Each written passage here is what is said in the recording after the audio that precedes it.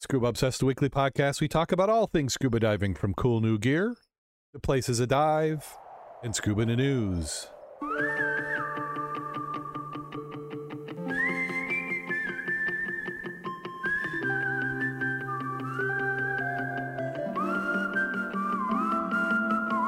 Scuba Obsessed episode 508 is recorded live September 9th, 2021.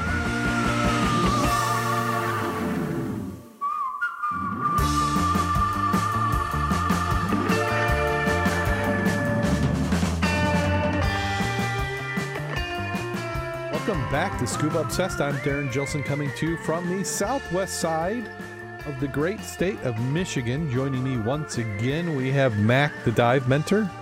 How you doing today, Mac? Doing very well. We've had some nice diving for the last 5 days. We've had a couple of storms, but all in all, it's September. Yeah. Last hurrah. Yeah, it is. It's in this is the weather where the water hasn't realized it needs to be cold again. So you can kind of sneak in and get a little bit of that end of the year warmth still out there. We've got about a month to go before the leaves start to fall. Once they start to fall, then the river diving's out. Yeah, the poplar trees in my yard started falling earlier in the week. So about Monday, I came outside. I'm like, darn it, I just mowed. What's this happening? And they'll go first. Maples haven't even hinted at turning, but that won't be too long. Yeah, it will be here before we know it. We'll have some of that happening. So let's see. I'd like to thank everybody who's in the chat room. We have Dave, Aaron, and Derek are in there. So thank you very much. Appreciate everybody who listens, and on YouTube, we're slowly crawling our numbers up. Still have quite a ways to go, but it'll take a while. And then last week's episode, as everybody had said, the chat room was right. We did run into some issues with there being a delay. I don't know what it is, so I've rebooted my system clean, and they'll let us know if we get that delay again. But it's something odd. I'm going to blame my system, but I'm not quite sure what it is that was causing it. So we know it's not happening tonight? So far, nobody's told me. Nobody's yelling at us. I like it when they don't yell at us. Well, let's jump right on into the news. First article that we have up is after 2 years in Georgia. This is from the Journal Courier. Heavy lifting is nearly done. Can we believe that? Say it's not possible. It's been an easy, cheap story for us for about every week for the last 3 years. It says 2 years ago, but 2 years after the cargo ship overturned along the Georgia coast, heavy lifting to remove most of the vessels nearly done. Though further breakdown of the wreckage and final cleanup is expected to take several more months. Wednesday marked the second anniversary of capsizing of the South Korean freighter Golden Ray, which was tipped over shortly after departing Port of Brunswick on September 8th, 2019. The crew was rescued safely, but hauling away the shipwreck, including its cargo of 4,200 automobiles, turned into a slow and messy demolition effort. Roughly 3/4 of the vessel remains have been removed since November, when salvage crews began slicing the shipwreck into 8 giant chunks. A towering crane straddled the wreck, using brute force to drag the length of anchor chain through its hull like a blunt-edged saw. You know, I was thinking, because there were vehicles in there, weren't there? That were just like sitting there because it was a cargo carrier. Oh. I bet they could have gotten it out if they'd found the people who stripped the cars in 5 minutes in Detroit. I think that's what they needed to do, is, do it as like a little bit of an incentive, or have it as like a challenge, do like a little bit of lottery. Or free. Have it free. Free. Take what you can get. Yeah, free. Take what you can get, almost upside down and sideways on a wreck in the middle of nowhere. But it's an ecology dive. Yeah, that is an ecology dive. That is the ultimate. Come out there. Yeah, that would have been the ultimate. Imagine? Oh, yes, I can imagine, but not practical. I don't know. It wasn't that deep. So if you get there early, get the ones close to the doors. Yeah. They're saying on Wednesday, the last two big sections remain in the water off St. Simons Islands, about 70 miles south, which is 112 kilometers of Savannah.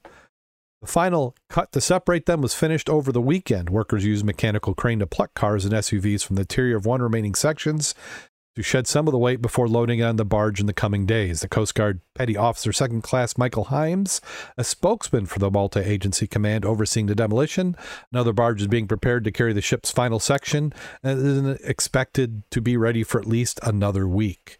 It's obvious we are very close to the end of the wreck removal phase. We are committed to being as safe now as we were throughout the response, so slow and smooth and steady helps us stay safe. Even after giant chunks of the shipwreck are out in the water, the salvage job is far from over.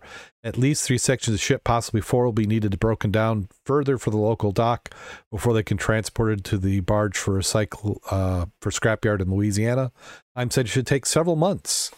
Meanwhile, crews will need to recover cars and other debris that fell in the water as the Golden Ray was being carved into giant pieces.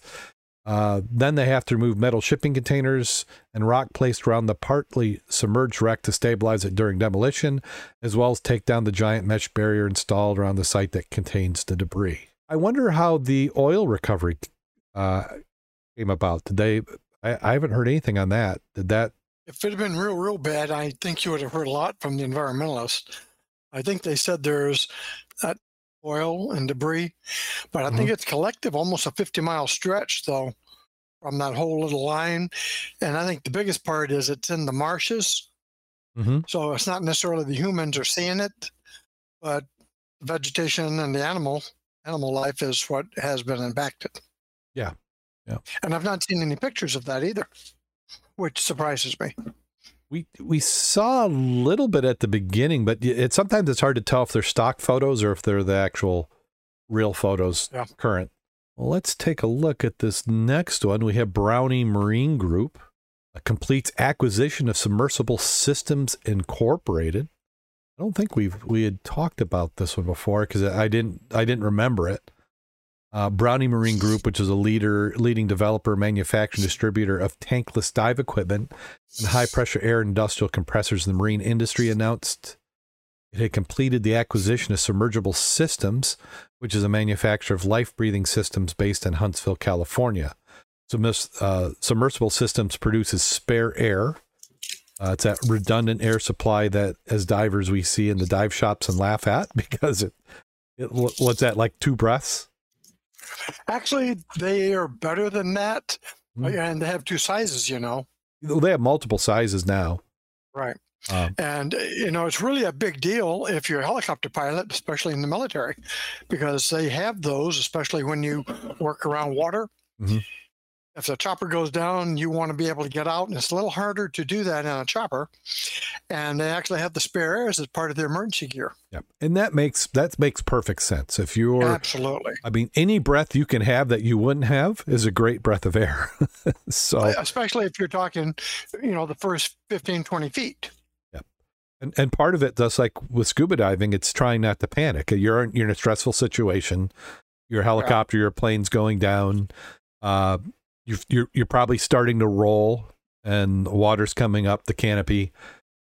If you can get out, that will give you a little bit of confidence that you can get to the surface. Because you've got time to disconnect your harness, find the emergency door, and rotate out. And if you've ever been in the dunk tank, that ain't that easy. I have not been in the dunk tank, but I have seen that some of the training that they go through, and that's tough. And that's for a regular aircraft. Chopper is a little bit different in that they invert, and then you got a lot more stuff on top of you than you did a canopy.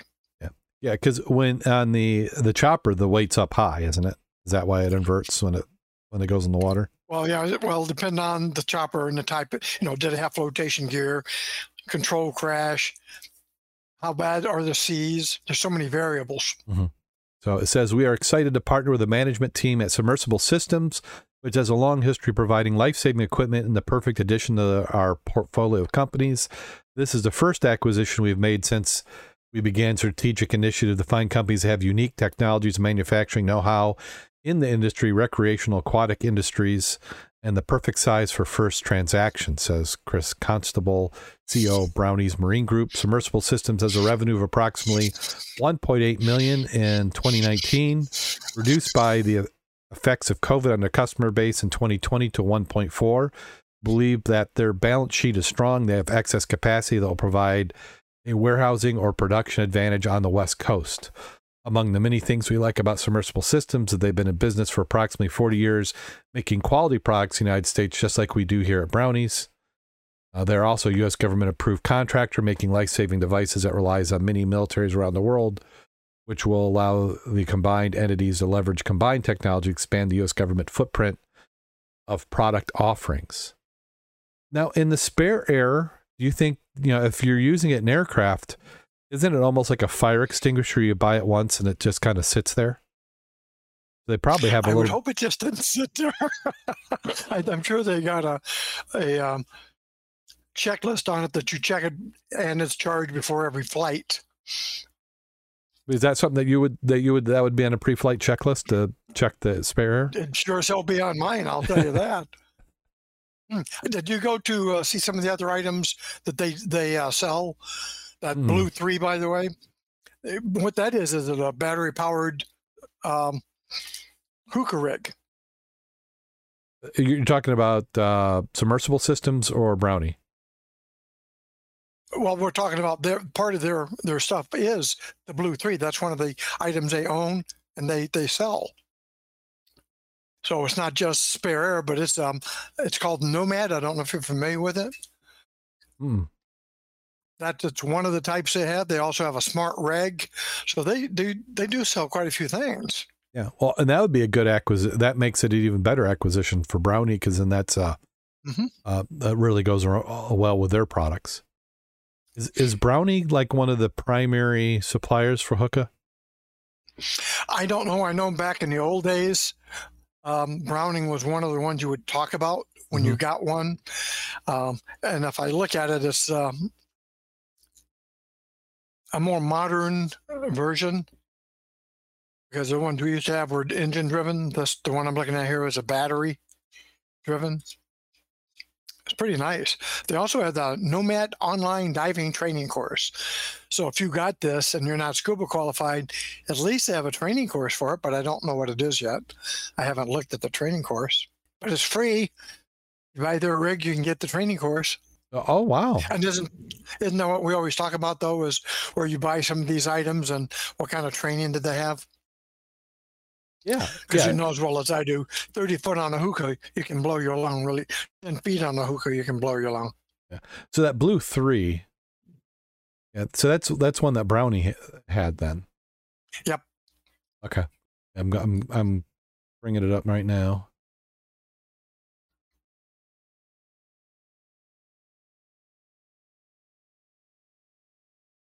That's kind of a nice looking product. So you're a snorkeler and you drag that behind and it gets you down. I mean, that for most people, that does need they do need to address the training, which it sounds like they are. Oh, there you go. Your favorite thing there, so doing a little bit of metal detecting. Oh, yeah. Well, I was down at the harbor a couple of weeks ago, cruising around looking at some of the boats and talking to some of the crew. And it surprised me how many of them either have a dive rig on board, I mean a regulator and tank, or a hookah rig. And I was curious, why do you have it? And he says, well, with the bigger boats, it's cheaper for them to do their own hull cleaning.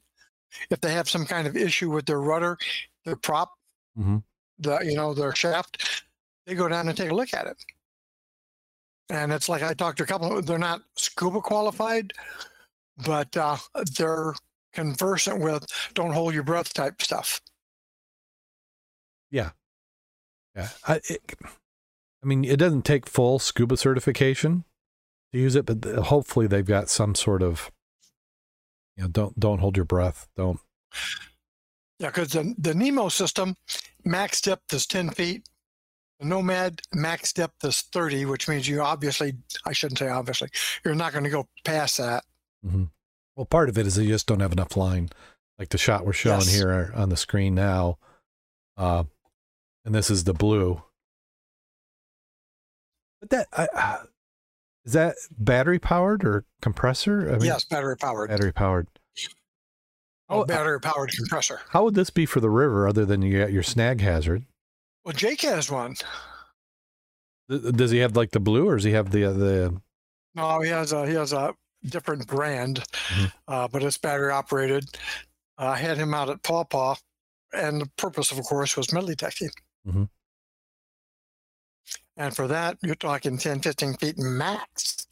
Generally, you're not even past shoulder high, which is what, 5 feet? Mm-hmm. But if you're on the bottom, hey, that's a nice little system. And you've seen the one at Wolf's, right? It basically has a flotation ring. You put your tank. Yep. You're not wearing a BC. Yep. You know, and for anybody who's wondering, they're not a sponsor. We're not getting any money from this. We're just interested in taking a peek to see what they have. So this came up. It was released as a press release. So, yeah, they're hoping people do what we're doing with it and talk about it. But I don't have any investments in either of these companies. Tankless diving system, Sea Lion, 2 to 4 divers. That seems kind of a lot, but yeah, that one they're saying they can go down to 65 feet. I bet you that maximum depth just increases the pressure. Land-based systems, yeah, okay, yeah, some good stuff. But you know, us three, we're free from shore connection as a scuba diver. So, but yeah, I look at this a little bit as like a drug dealer. You know, you get them hooked on some of this, and maybe they become full-fledged scuba divers. Get them started in there, and it makes sense. You know, for a boat, you know, you're out there, you got a line caught in the prop, be able to drop down and cut it out. Otherwise, you're doing breath holds and, you know, swim goggles, and that gets old pretty quick, especially when you're in low vis. Low vis takes a little bit extra time. No, is it not? Oh, here you come back. There we are. Hopefully, it wasn't like I was talking to myself. I heard you. I heard you perfectly fine. That's what it's about. So let's take a look at this next article. This one is, who did this? It's a Pennsylvania newspaper, PA homepage. And it says, and really give everybody a sneak peek about what it is they're doing what we do. This is a guy who is on a lake. I'm picturing something like Paw Paw Lake. He says, for years, people have spent their summers on Harvey Lake, but have you wondered what lies beneath? One man found out in a local history preserve at the bottom. His discoveries give us a snapshot of what it's been like for decades or even centuries. Charlie Riley's boathouse, a treasure trove of things he found scuba diving at Harvey's Lake. Each of them is a piece of history. I'm going to just open up another panel so I can continue to read and then let everybody see a little bit of this video there. Can you see that, Mac? That's showing up. Yes, I see the video of Harvey.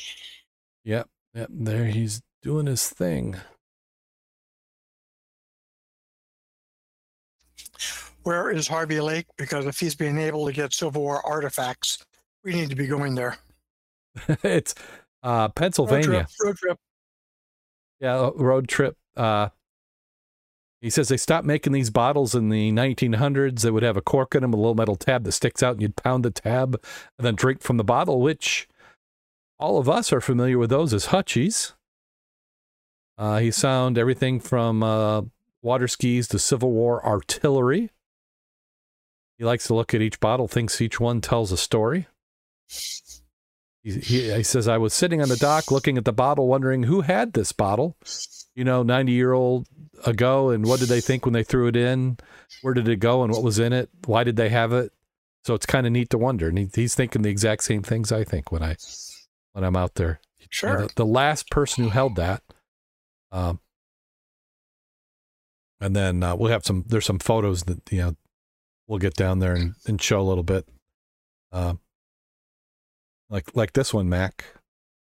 Let's see, right there. That's something out of a horror movie. Baby doll in the lake. This is when you see swim by, it grabs you around the neck.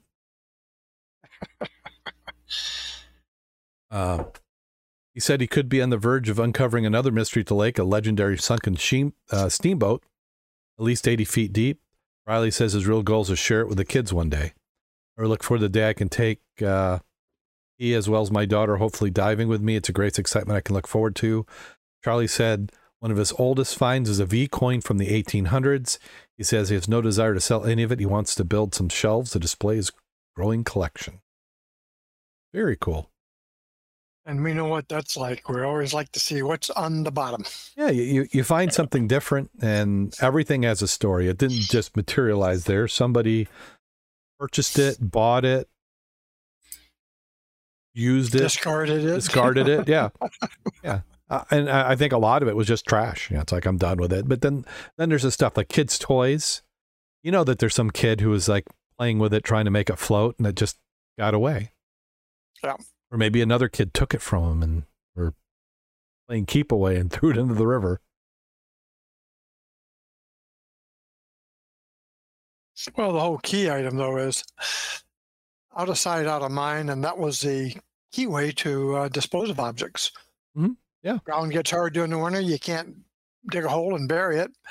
Put it in no rowboat, put it back out there on the ice. When the ice melts, there goes the boat and all the stuff off of it. Well, here in Bering Springs, the dump for many years was next to the river.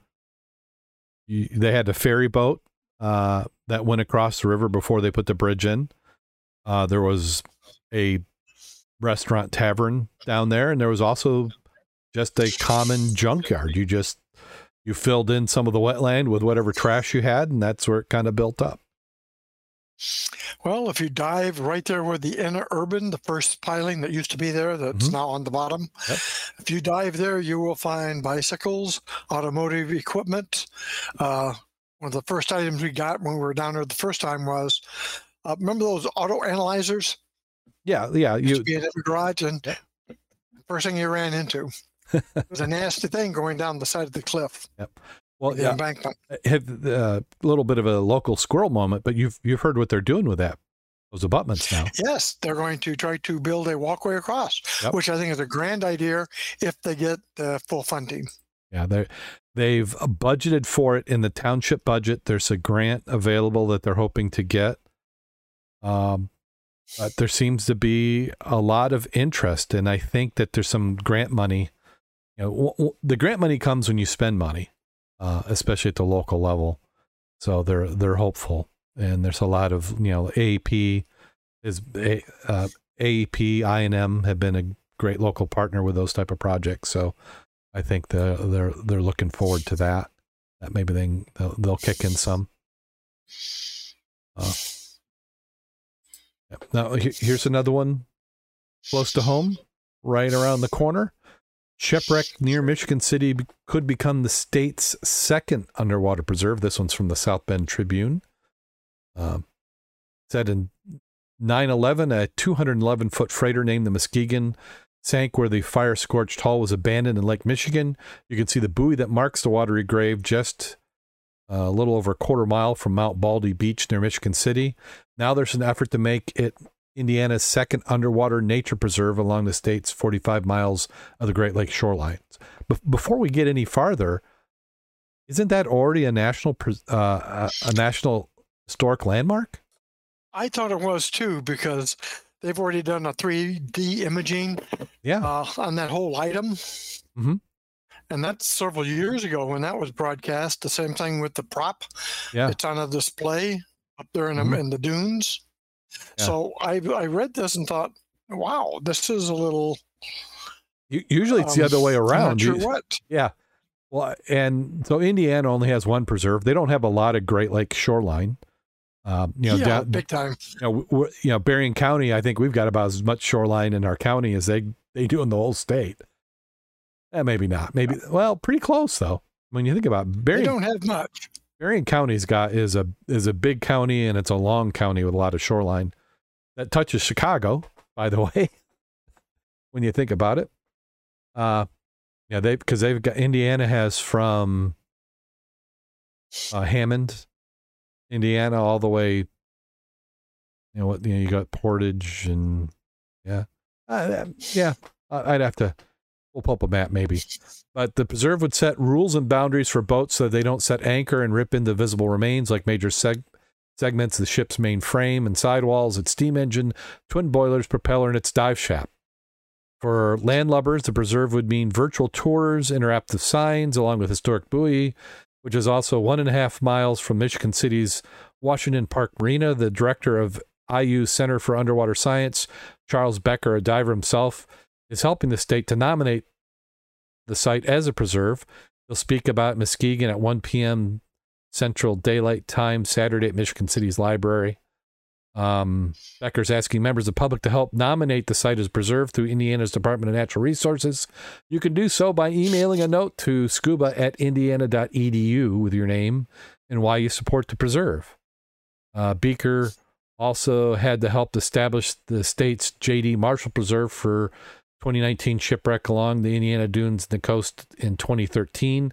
That's a 154-foot craft hauled freight and sand and capsized in a storm, killing 4 on board, according to the 2018 paper. Now, I have not dove on the Marshall. I have on the Marshall or Muskegon. I've dove on the Muskegon, but I haven't on the Marshall. Yeah. Yeah, the Muskegon, it's a nice shallow wreck. We like to hit it earlier in the year. It's like one of our first, second, or third dives typically when we get out in the big lake. Oh, start shallow and work your way up. Yeah, it's a nice shallow wreck. Yeah, it's a fun dive. It's a good beginner dive. There is potential for some penetration if you are experienced and trained and appropriate. I don't know if I've done that or not. I've been in, but I think I might be a little bit large for the. You can swim through the boilers, what some people are doing there. But I'm kind of surprised that they're trying to make that a preserve, and good for them. As somebody who's on the board of our local preserve down here, I wish them luck. I hope it works out well. There's a lot of excitement, and actually that would make them. Would that make them bordering our preserve, or is the other one? Oh, so we need to see a preserve map. It'd be nice if they put a permanent buoy on it, on the 2 major artifacts like the shaft. Nothing's going to move if you hook it around the shaft, and they're not going to do any damage to it. Yeah, and maybe that's maybe one off to the side to one of the boilers. That would give you more than one area to moor if you had more than one boat out there. Yeah, because with it being a shallow wreck, you have to drop an anchor on it. I mean, you try not to snag the wreck. That one's usually pretty easy to pick up on most sonars, so. There's a lot of junk out there, yeah. And it really is a junky type of wreck. I mean, it's shallow. Ice messes with it, and surprising it's in as good a shape as it is, as long as it's been there. It's quite a large wreck. It's got to be an older picture of the prop, though, because the quaggas and zebras have been getting knocked off pretty good, and that still looks pretty dirty. The propeller in the shaft. Yeah, I agree. It said photo provided. I know when I first started diving on the wreck, they spent a lot of time photographing and documenting it for being the national preserve. Yep. And then it's like once that was like, oh, we're done. Just leave it. Nope. Nobody's spending any time with it.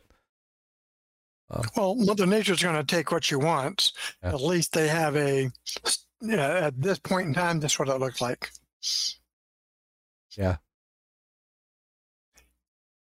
Yeah, there's another one from the timbers, and it's probably got to been 5 or 6 years since I've been down to dive it. Well, it's interesting. I mean, it's already well known. It burned. Yeah, they hauled it out. They tried to salvage it. Yeah, so it's been in and out, lots of damage to it. It's like, what are you preserving seriously? Because Mother Nature's going to take her course. No, really what I think you're doing is you're just trying to make it easier for divers and just try not let it get worse. But it was not treated well in the beginning. I think if I'm remembering correctly, and this is just off my memory, which isn't the greatest, but that was one that caught fire at dock, and then they push it out in the lake. Yep, fire scorched tall. Yep, and then it floated around for a while before it sank. I think it was months it was out there floating. So, yep, and then that when it broke up is whenever they started to salvage it. Yeah, because somebody's like, hey, there's a little bit of money here. So yeah.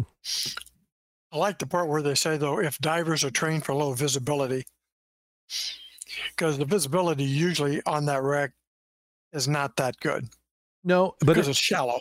Well, it's a good one because there's not a lot of snag hazard. I remember. I mean, you can snag, and there is stuff like you don't want to go swimming quick because when the low visibility you can knock your head into the end of a post. Yeah. But I would say it's one of the safer wrecks, partially because of its depth and well known, and the conditions usually, if you don't have high waves, the conditions out there, I've never been out there with any significant current. Right. Viz, I think the worst fizz I've had has been 5-6 inches. The best fizz is maybe 8-9 inches. No, I mean, it's probably a few feet. I've had plus 15 feet out there. I've never had 15 feet. I've probably had 8 or 9. You can see, like, if there are 3 divers in a group, you can see the diver next to you, and then you start losing the one farthest away. But, right. It's a nice wreck. It's not too bad to get to. There's a few spots that you can, there's a public marina there, a couple of them. And it was almost not braille, but probably 5-8 foot at max. Mm-hmm. And back then, and you're talking a couple of years back, you could actually go through the boilers and the stacks. Yep. The highlight, of course, is the prop, because everybody wants to get a picture of the prop. And I don't think we've ever been on it that we did not either get an anchor or a tackle box. Yep. And something that we need to do as the show is kind of put together a little, like, if you're just in the area for like a week, what wrecks? Oh crap! I just lost you again, Mac. Let me see what the heck's going on here. No, I've got you. There the image came back. Oh, yeah. Okay. So, but we need to put together kind of like, if you're only going to be in the area for a week, what are some good things? And this is a good one where you could dive this one from the shore, but that's a lot of work. Yeah.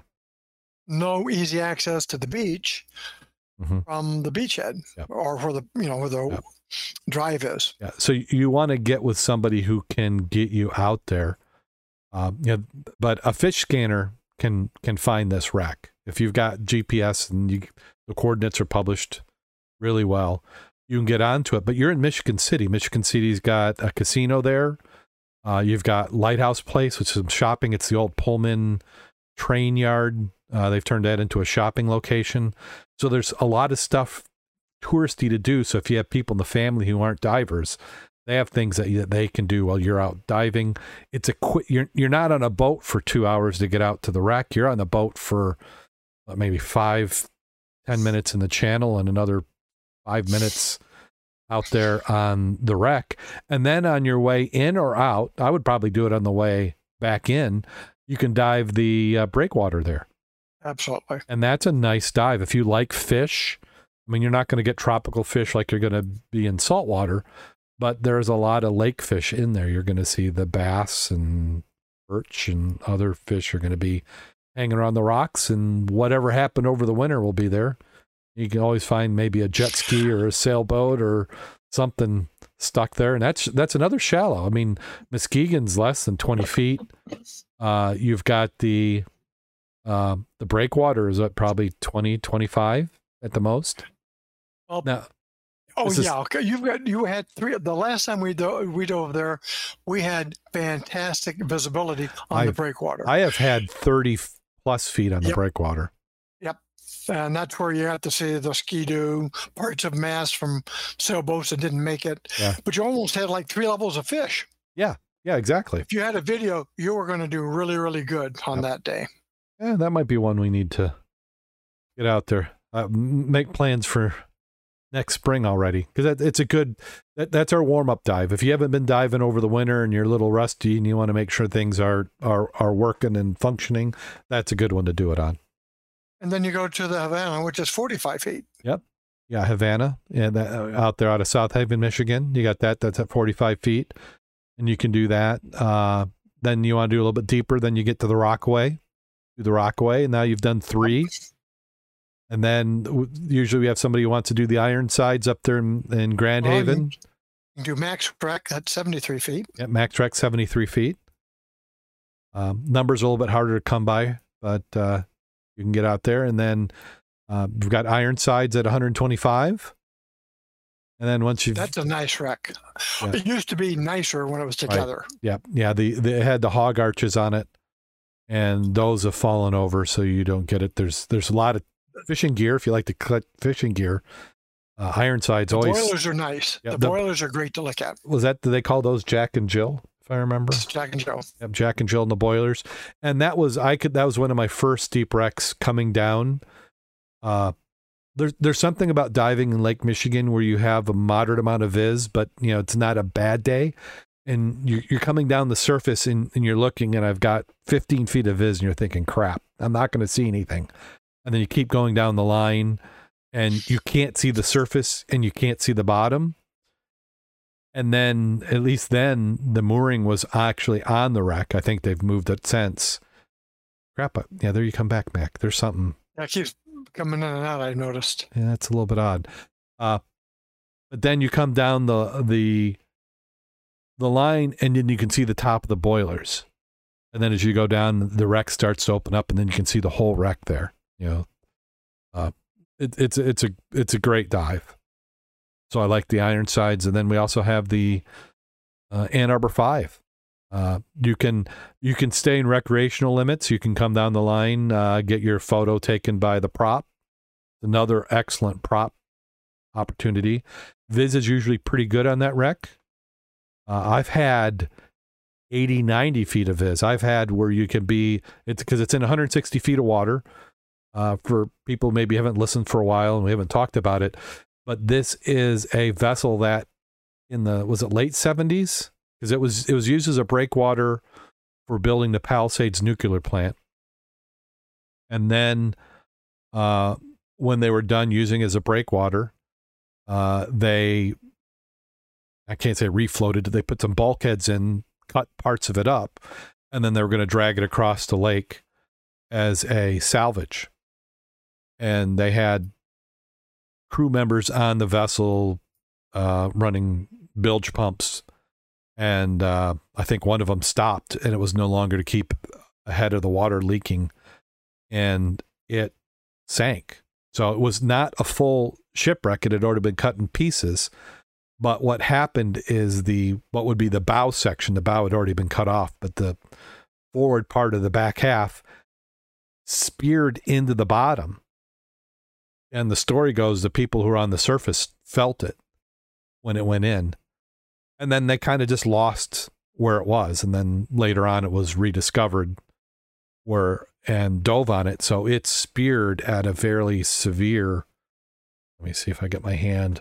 I mean, it's probably 60 degrees down in the bottom, and the props are up. So it used to be moored. I know in the preserve, it's one that we're in the process of mooring now, but the mooring had traditionally been to the deck. This was a ferry vessel, so it had rails on the deck, and you could come down the mooring at 125 feet and then go out to the props and get a nice photo. Props, depending on the water depth, now that we're a little deeper, it might be 135 or so. But a great wreck. And then if you're in the beginning stages of tech diving, it's a great wreck for that. And then the bottom's at 160. And it's one of those that, like how I said about the Ironsides, when you come down, you can see that. This is one that you can come down and then you can see all the way around it. It's almost like a painting. Like if you're going to paint a underwater wreck, that's one. A little biased. It's in our backyard. It's in the preserve. Well, technically, it's not in the preserve. It's outside the preserve, but we call it in the preserve, and we got permit to moor it. So, hold on a second, Mac. Because what I'm concerned is when the image blanks out, they might not be hearing you.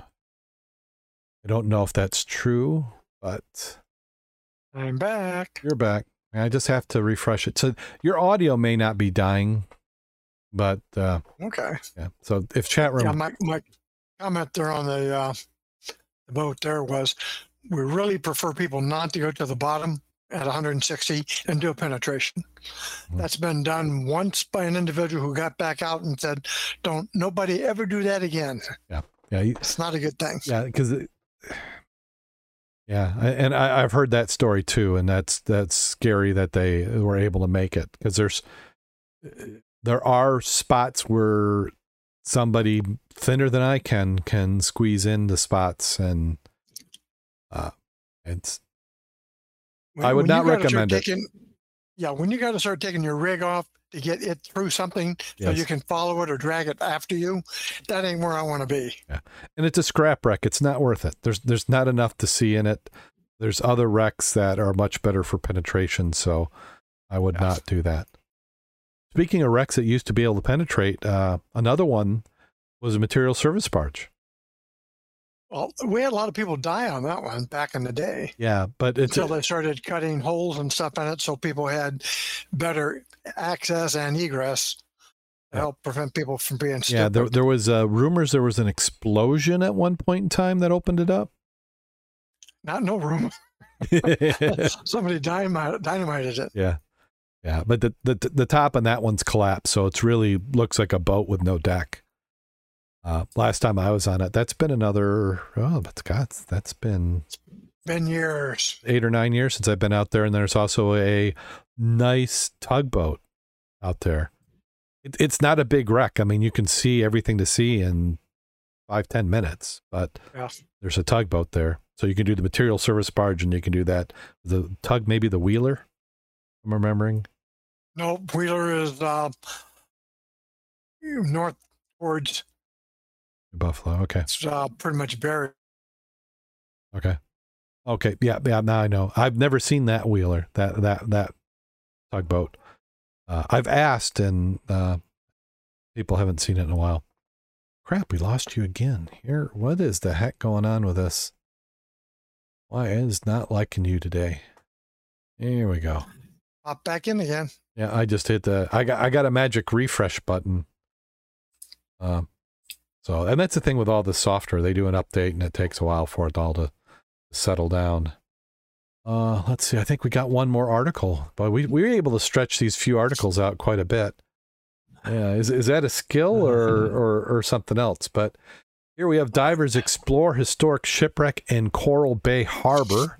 In mid-July, a team of divers from several organizations took to the murky waters of Coral Bay Harbor to confirm what several local divers had quietly alleged for a long time: the existence of a partially buried ship dating back to the early 1700s that could prove to have great historical significance. Is that Jay Hegler, a board member and lead instructor for Diving with a Purpose, was part of a 10-member team that included members of his organization, the National Association of Black Scuba Divers and Society of Black Archaeologists and Search Incorporated. The purpose of the expedition was assist in defining the age of the wreck, assessing its size, documenting part of the ship that's currently exposed. And why is it? Oh, you came back. Currently exposed, nearly 30 feet of the ship is above the muddy bottom, but we still believe, find my spot, but we believe there's more covered in the sand and silt. So, who knows? Because here's my phone's at 3%. So can you see that? I mean, yeah, but it's happy. I mean, the satellite's working. Yeah, we'll just, maybe, who knows? We'll continue on. Back on this. Just in the age of the wreck, further testing and excavation is warranted. We're given the day of the wreck, Hegler was able to speculate it might be possible that we have stressed the word might. The ship is associated with slave insurrection of 1733. After local divers brought further attention to the Historic Preservation Office. We've covered this one before. I mean, it's a good article if you're into shipwrecks on the East Coast. I'm amazed how often this particular article keeps getting brought back up and up and up. Is there any current findings on each of those? Well, that's what I can't find, because it's like I feel like I'm rereading stuff that we've covered before. We dived it, found clay pipes and bottles, muskets, barrels, crossed an anchor. Yeah, these are all just old reports from some as far back as 7-8 years ago.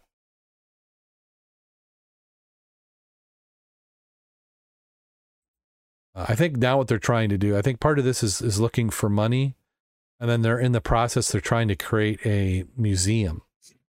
So I think they try to get the shipwreck people interested in it again, so it helps them with money with doing the museum. Money is nice. Yeah, well, you need it. I mean, either you got to be independently wealthy and do it yourself, or you find people with deep pockets or grants or some other. So that's kind of what the purpose this is. So we wish them luck and that they can do it, but unfortunately there's nothing new in this. So that does it for Scuba News. Hopefully everybody who's been streaming along is able to connect and yeah. Karen says it keeps freezing up on me. I'm not sure if it's my connection or yours. It doesn't matter. It's either. If mine's bad, it's bad. If it's you as a viewer, it's bad. You're both going to lose it. So, yeah, mine. I'm not in the past, and I've been on Starlink for, gosh, probably. When did I get on that? I have to look it up.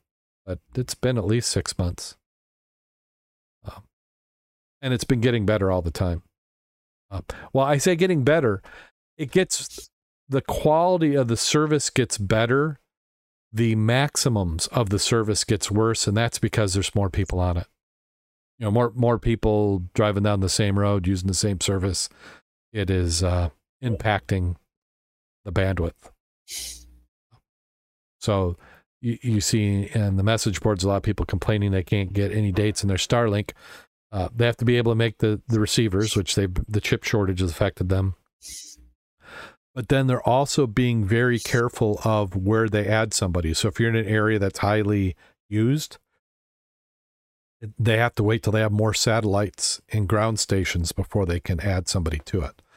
Well, the next update to the satellite is the satellites will talk to each other with lasers. And that's supposed to increase the services can cover. So they're saying the Antarctic and the Arctic will both be able to have internet. Because now what it does is when I'm talking, like right now when we're streaming, it's going from my satellite dish up to the satellite and then down to a ground station. When they have the interconnects between the satellites, it can hop 3-4 dozen satellites and then come down. So hopscotch connection. But yeah, it's been working for me. My wife complains about how expensive it is, but $100 a month. Yeah, Karen says, I hope I get on it soon. I'm signed up for Starlink. Well, they just announced that I think they've got over 100,000 on it. And they're rapidly increasing the building of it. So I think next year at this time we'll see 500,000. So, yep. And Karen, when you signed up, did they give you an estimated date? What was it?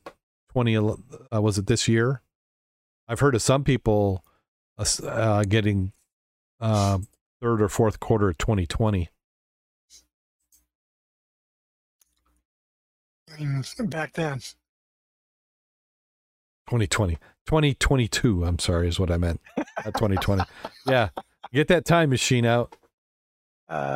So, okay, well, let's see. Let's talk about some of the diving. How's the diving been going? The river has been wonderful. Remember last week I might have told you about that place you and I went about. Yes. Yep. Well, Oh, not now you've been back. oh yeah, 3 times we've been back since last week. Oh, really? Oh yeah, we've been diving fools out there. So, Have you seen the pictures? oh, but should I take a peek? No, we put some pictures out there. I think it's on the club site. I think I did see you talk about it on Facebook. Yeah. Mm-hmm. Yep. So I'm gonna go on the Facebook now. I'm getting, I make my living off computers, but I really hate the damn things. The Facebook doesn't want you to see what you want to see. They want you to see what they make money on. Let me tell you, they have so many of those spam advertisements. Oh, Even when you report them, you see the same one and they change some kind of name on the top, but the ad, the same item. yeah. I mean, you're not going to buy any decent compressor, computer, any of that for $89, period. And why they allow that and why they keep doing it, I just do not understand. They make money on it. That's Well, I mean, if they're going to, tell us that we can't do something because we're bad, hypocrites. I mean, yeah, well, we know that's for damn sure. yeah, they don't care. They don't care one bit. So let's see here. How's Money this? talks. So there's some. And if you enhance that, you'll notice that's a nice intact jug. I was getting lightning stoppers. I got 2 of those. One bottle was broke. I brought it up anyway because the stopper was still in it. The other one is still got the top on, rusted shut with the liquid in it and embossed. Now, is this? I haven't cleaned that one yet. This photo your finds? Oh, that was mine and Maribeth's. Yeah. And I think Jake had the fishing pole and a few things at the top. Oh, he was just going around snorkeling and picking up stuff. And this was at the launch. He didn't go down to where the good stuff is. Yeah, there's a crock in there I saw. Yeah. Crock, and then you had... I left that up by the fisherman's. See if somebody would take it. Nobody did yet. Yeah. And then I saw there was some milk jugs. So how was the milk? Was it a new emboss on it or typical? I found I've never a WC Rice, and I'd never seen one for that. And I posted on the Nile site to see if somebody knew something about it. I think that was some of the items that Deb got, and that top bottle to the second to the left, you can't really see it very well. I've talked for years that I need to get some of those old beer bottles and refill them. Now, is that an A&P stamp book? Is that what that is? It's a miniature something. And the only thing I could think of something like that is part of a chemistry set. Mm-hmm. It almost looks like something that might have been a barometer. Okay. But I got some video the other day too. I took the car is pretty much filled up again. You'd have to dig it out, jump bottles. Well, that car had to go through cycles of being buried, because I think when we found it that first time, it's like that's a spot we've been to and just never saw anything, and then here this car's there. Yeah. So I got pictures of that. Got pictures of a gang box that's full of bottles. What else we got? Oh, I found those 2 boats. And there's a couple of sections, I swear to God, I bet there's 1,000 beer bottles. And that's all in 7 foot of water to the shore, under the trees and stuff. So that's where the leaves are going to fall first and obscure it. Be 20 feet into about 15 feet of water, and you got the sand pumped up over some logs. And that is where some good stuff is if you dig. So I got a couple of keepers for sure. And you can start getting some green and orange glass. Don't know what it is yet, but because most of the stuff I was getting was broke. But yeah, we're going to be going back there again. Yeah. So here's some more photos from the dive. I think that's from the Oh, divers. that was from the one we did earlier in the week when we were up at Riverview Park, and we went across where it was nice having Jim there with his boat to tow you across, because that current would kick your butt. And on the other side, you had a lot of down trees that you really have to be careful of impalement if you're going, the current got a hold of you and switched you back. And definitely carry a knife that you can get to it, because you will snag yourself once in a while. Yeah, that's some of the just laying there for you. Yeah. See, some of them may have been staged, meaning that None of those are staged. oh, these that was aren't just the way. collect Nope, piles. that's just the way I found them. Yeah. Yep. Because we usually blame you when we find them. We're like, Mac's been here. That's a very nice bottle there. I got that out. There's two pictures. I think one half dug come out. That's that W.C. Rice bottle. Okay. I like seeing them right there. Yeah, there's your milk bottle. Yeah, it came out nice. Hey, your gloves have seen some better days there. When I started this 3-4 dives ago, those were brand new gloves, and I've got the fingers ripped out of 3 of them.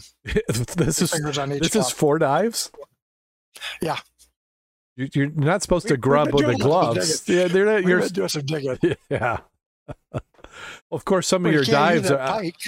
How long is some of your dives though at these shallow depths? Hour and a half, maybe plus. At Pampa, I've been getting over 2 hours on a tank. Yeah. But you're talking 5 and 6 feet though. Up there, I see you got a friend there in the corner. He's watching. Yeah, and those are just. Oh, I had one on each corner. Yeah, they're by the biggest one to get the crayfish first. Yeah, but that's on certain parts of it. You've got the gravel, and up near the trees and stuff that are down. That's exactly what you're finding, just like that. Just laying there. Take me, and you'll notice off by the bottle to the right. That's a medicine, totally in shape. Yep. No cork. That was embossed. I did take that one. And, I left the bottle though. And it's not like this is virgin ground. This is stuff that we've been over 100 times. Yeah, but we've had what? Well, we haven't dove this now for a year and a half, almost 2 years, because of the floods. Yes. So all of this that thing was just sitting there. That's a crock, just sitting there. You don't find them standing up. It's like, take me, big sign out, take me, please. Yeah. And I did. You got it. Actually, I gave it away though. Somebody on the service wanted it, so I gave it to them. Yep. And what is that collected in? Is that like a tray or something? Oh yeah, there's it looked like a gang box was down there. That's got to be left over from 2 years ago though, because see how the green moss or slime is all over the bottles. Mm-hmm. That's got to be from a couple of years ago.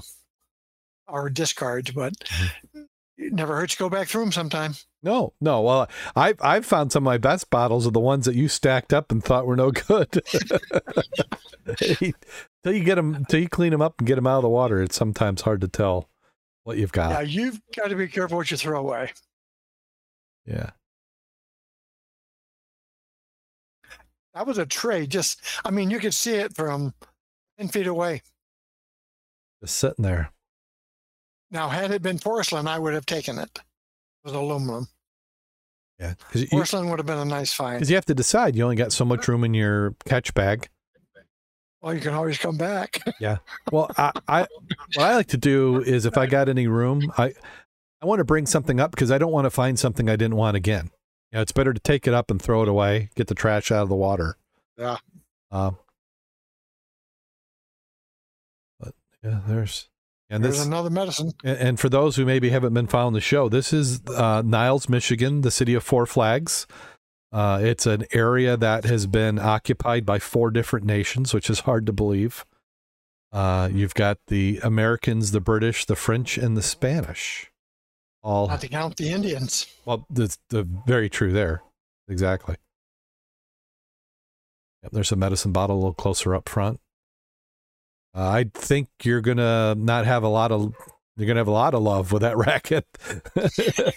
Zeros. But it is an old wooden racket. It was interesting. Yeah. Give you a little bit of idea how it breaks down, and then you're seeing is that some zebra mussels opened up. How are clams? No, not zebras. Those are actual clams. Oh, those are actual clams. I was going to ask how clams were. Last time I dove, there was quite a few. Very good, especially down at the other end where we were diving. They were really, really nice. But how many wheels, how many hubs? Mm-hmm. On the opposite side, you can find mufflers, starters, shock absorbers, steering columns. Where those come from, I have no clue. Yeah. A lot of those, people put down as riprap around their yards. Yeah, there's a lot of automotive parts, and yes. On parts of the river here, there's houses. There's houses up on a hill. There might be on the bluff. Yeah, a bluff. There's a high bank, maybe 20, 30 feet up, and I think some people just like, why take it out and throw it out? I just throw it out the backyard.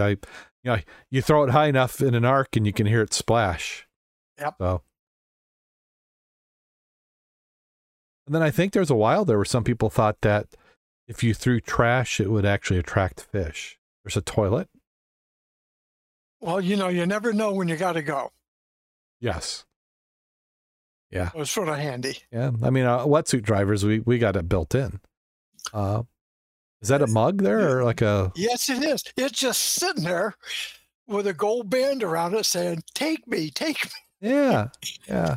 It's like, what a See, beautiful if you want was. to know why you want to scuba dive in the river, this is it right there. Oh, absolutely. I've got to clean out that's part of my time off here is I just don't have enough place to display some of it. I have to give some of my finds up. I've been giving mine away because I got too damn much. There's your fish buddy there. Those are the fish that will be all over you, yep. Especially if you got any kind of crayfish. Yep. It's like they're like, okay, pick up another bottle. I'm ready. Yep. Move a rock. And I have seen them get crayfish like they just snap them and get them right now, or get them free meals. They are not afraid of us at all. I think actually Mary Beth last week, the night before last, was actually finding neon fish that you would expect to find in a tank. Really? Aquarium. Yep, I have seen them before. They're always in 2-3 feet of water, always by the shore, never out, and they're just awesome looking neon fish. I don't know what they are, and I never got a picture of them. But I didn't see any this year. One lamprey that was a couple of dives ago in that same area, but that's across the bridge or across from the walkway, just to the left and before you get to the first bridge. But there's a lot of trees out there, a lot of snags. And, well, you almost have to anchor your flag because it's going to get snagged on stuff. Okay. Yeah. And then you go back with your gear. If you took a goodie bag instead of one at a time things, you could probably collect more, but there's a lot of drag out there. If you didn't have a river stick, you were screwed. Mm-hmm. Karen was saying they had some great diving in Sheboygan last week. So they had some great pictures of her walkabouts too. Mm-hmm. Yep, I have to. Well, like I said, I got pictures of the car, the 2 boats, a nice turtle that was playing around me, and obviously we're going to go back. So get your suit ready. Get my suit ready? Yeah. Oh. You're no suitor. You don't. I think I was using nothing. Most of them are using 3 mils just to keep the road rash off you. Well, mine's. I think mine averages a 3 mil. is a 7/8 that got big chunks out of it. I think that comes out to about 3. I do that so that the water can get out, among other things. Well, do you have a dive safety story for the week? Well, actually, it's not a safety story per se, but we like to talk about why we dive, and it's a lot of fun. But it's more than that. It's what life lessons can we get from scuba diving? Scuba diving is one of those activities that changes you in many ways, not just through the training, but also by what you see and experience underwater. It has a lasting effect on how you experience the world above, actually. Now, a lot of sports and hobbies can reinforce your character and teach you valuable life lessons.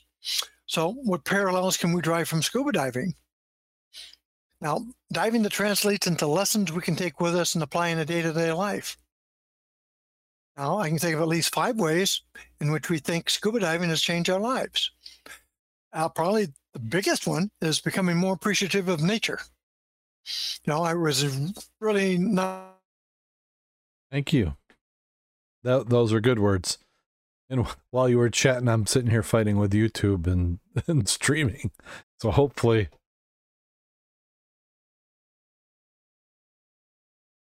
Yep, so we're there. Okay. Well, that was a good story. So hopefully I don't have to cut all that out because it got corrupted. Hopefully. So then this weekend you said there's going to be some diving going on? Hope so.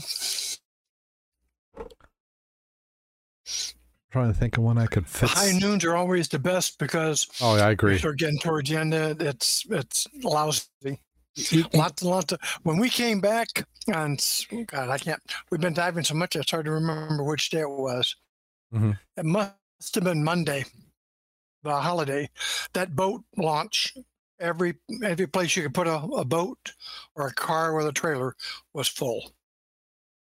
How's it been with the fishermen and the boat users? Have they been pretty cooperative? They've been on the middle or the opposite side. Okay, because I know they can get a little bit grumpy. That's some of the.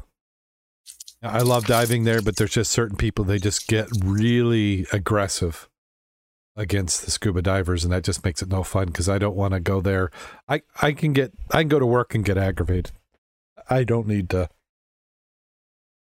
do it on my time off, and I hate feeling like I'm giving in, let somebody be a jerk, but I don't remember really ever having an issue with a fisherman. I've in Niles, I've had it 3 different times. Really?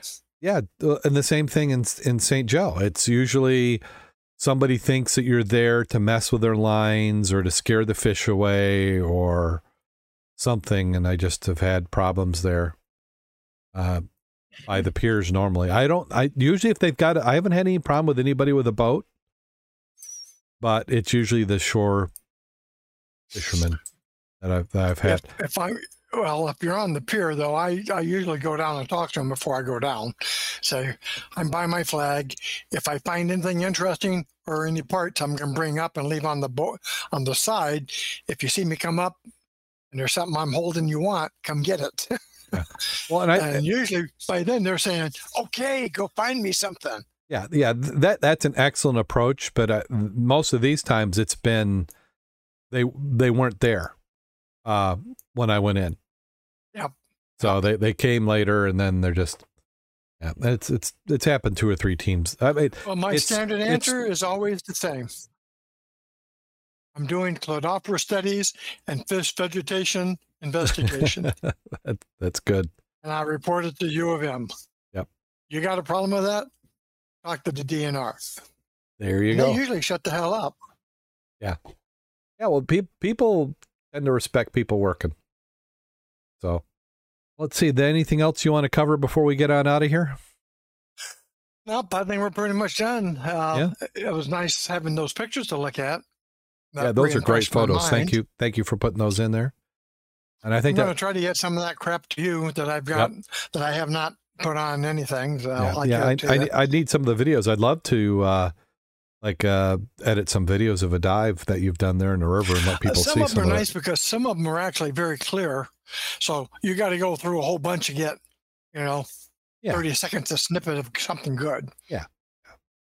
That's kind of the challenge of that. I've had a few ideas of some stuff we could do with them, but for the vast majority of time, and usually for me, in an hour and a half dive, it's 50 minutes of and then right as you get to the end is when you hit the honey hole. It's always that way. And I'm down to 500 pounds. And, oh my God, look at that. Yeah, you're sitting there thinking, well, do I need to empty the bag because there's better stuff I'm finding now? And I'm on this side of the river and I still got to get back. Yep. Well, 500 pounds. If you got Big John out there with a boat, you can do that. If you ain't got Big John with a boat, you ain't going to stick around to 500 pounds and try to get back across that river. No.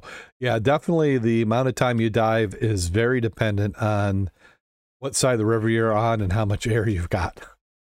I never go more than 1,000 pounds before I try to go back across. I mean, because you just don't want to get out and get lost. Okay, well, I'd like to thank everybody who's listened to the program, which we've done a couple times tonight. But we're hoping that you're enjoying this and that you're getting some amount of value. If you are, whatever that amount is, send it to us. You know, if it's $1, if it's $5, if it's $1,000, who knows? Whatever you're getting value out of this program, we would certainly appreciate if you could share it with us. If you can't give us money, that's fine. We like the reviews. You know, those 5-star reviews gets people to listen to the program. Share it with a friend. If you've got tips, we have people who send us notes on articles they think we would like. If you got a bad joke, any of that stuff, that certainly helps out the program. It's a value for value type of model. It helps make things better. Also, let us know if you like the program or not. Or what we can do to make it better for you. Mm-hmm. So if you are, you can go to our website. You click on any of the episodes we have linked in the website, and that will bring up a page that will have the right column will have a Patreon link. Or you can go directly to Patreon, patreon.com/Scuba Obsessed. We're on Facebook at facebook.com/Scuba Obsessed. We're on Twitter at Scuba Obsessed. Any of those are great ways to get a hold of us. And we appreciate it. You know, here we are on 12, 13 seasons now of doing the program, well over 500 episodes. Someday we'll figure this out. You know, usually maybe you don't want us to figure it out because that's the time when we'd say we're done. It's no fun anymore. It goes too smooth. We need more aggravation when it doesn't. When has it ever gone smooth? I don't know. I'm amazed. For as long as I've been in the information technology field, this is just enough unknown variables that aren't quite up to snuff. So a lot of work goes into making sure that this happens. But we enjoy doing it overall. So thank you very much. And are you ready for that time of the show? Yes, I am. See, I think we should still be streaming. I don't think anybody's in the chat room, so they won't be able to critique us on our bad joke. I think I've got one or two. Let me see. I'm trying to get stuff queued up here. Yep. I think so. So are you ready? Yeah. Okay. Here we go. What do you call an overweight monk going scuba diving?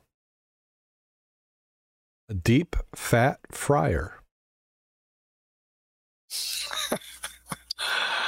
Ooh. Yeah. I didn't know if that would be enough. So here's one. We can blame somebody who's typically in the chat room for this one. Well, we won't throw her under the bus right away, but I may edit it out. We'll just have to see how it goes. So here it is. One day, a man who had been stranded on a desert island for over 10 years saw a speck on the horizon. He thought to himself, it's certainly not a ship. And as the speck got closer and closer, he began to rule out the possibilities of a small boat or even a raft. Suddenly, there emerged from the surf a wetsuited, black-clad figure. Putting aside the scuba gear, and on top of the wetsuit, there stood a drop-dead, gorgeous blonde woman. The glamorous blonde strode up to the man and said to him, "Tell me, how long have you been here since you've had any cigarettes?" 10 years, replied the amazed man. With that, she reached over and zipped a waterproof pocket from the left sleeve of her wetsuit, pulled out a fresh pack of cigarettes. He takes one, lights it, takes a long drag. Well, faith and begorra, the man says. That is so good, I almost forgotten what it's like, how great a smoke can be. And how long has it been since you've had a good drop of whiskey? Asked the blonde. Trembling, the castaway replied, 10 years. Hearing that, the blonde reaches in her right sleeve, unzips a pocket there, and removes a flask and hands it to him. He opens a flask and took a long drink. The nectar of gods, stated the man. 'Tis truly fantastic. At this point, the gorgeous blonde started to slowly unzip the front of her wetsuit, right down the middle. She looked at the trembling man and asked, "And how long has it been since you've played around?" With tears in his eye, the Irishman fell to his knees and sobbed, "Sweet Jesus, don't tell me you've got golf clubs in there too."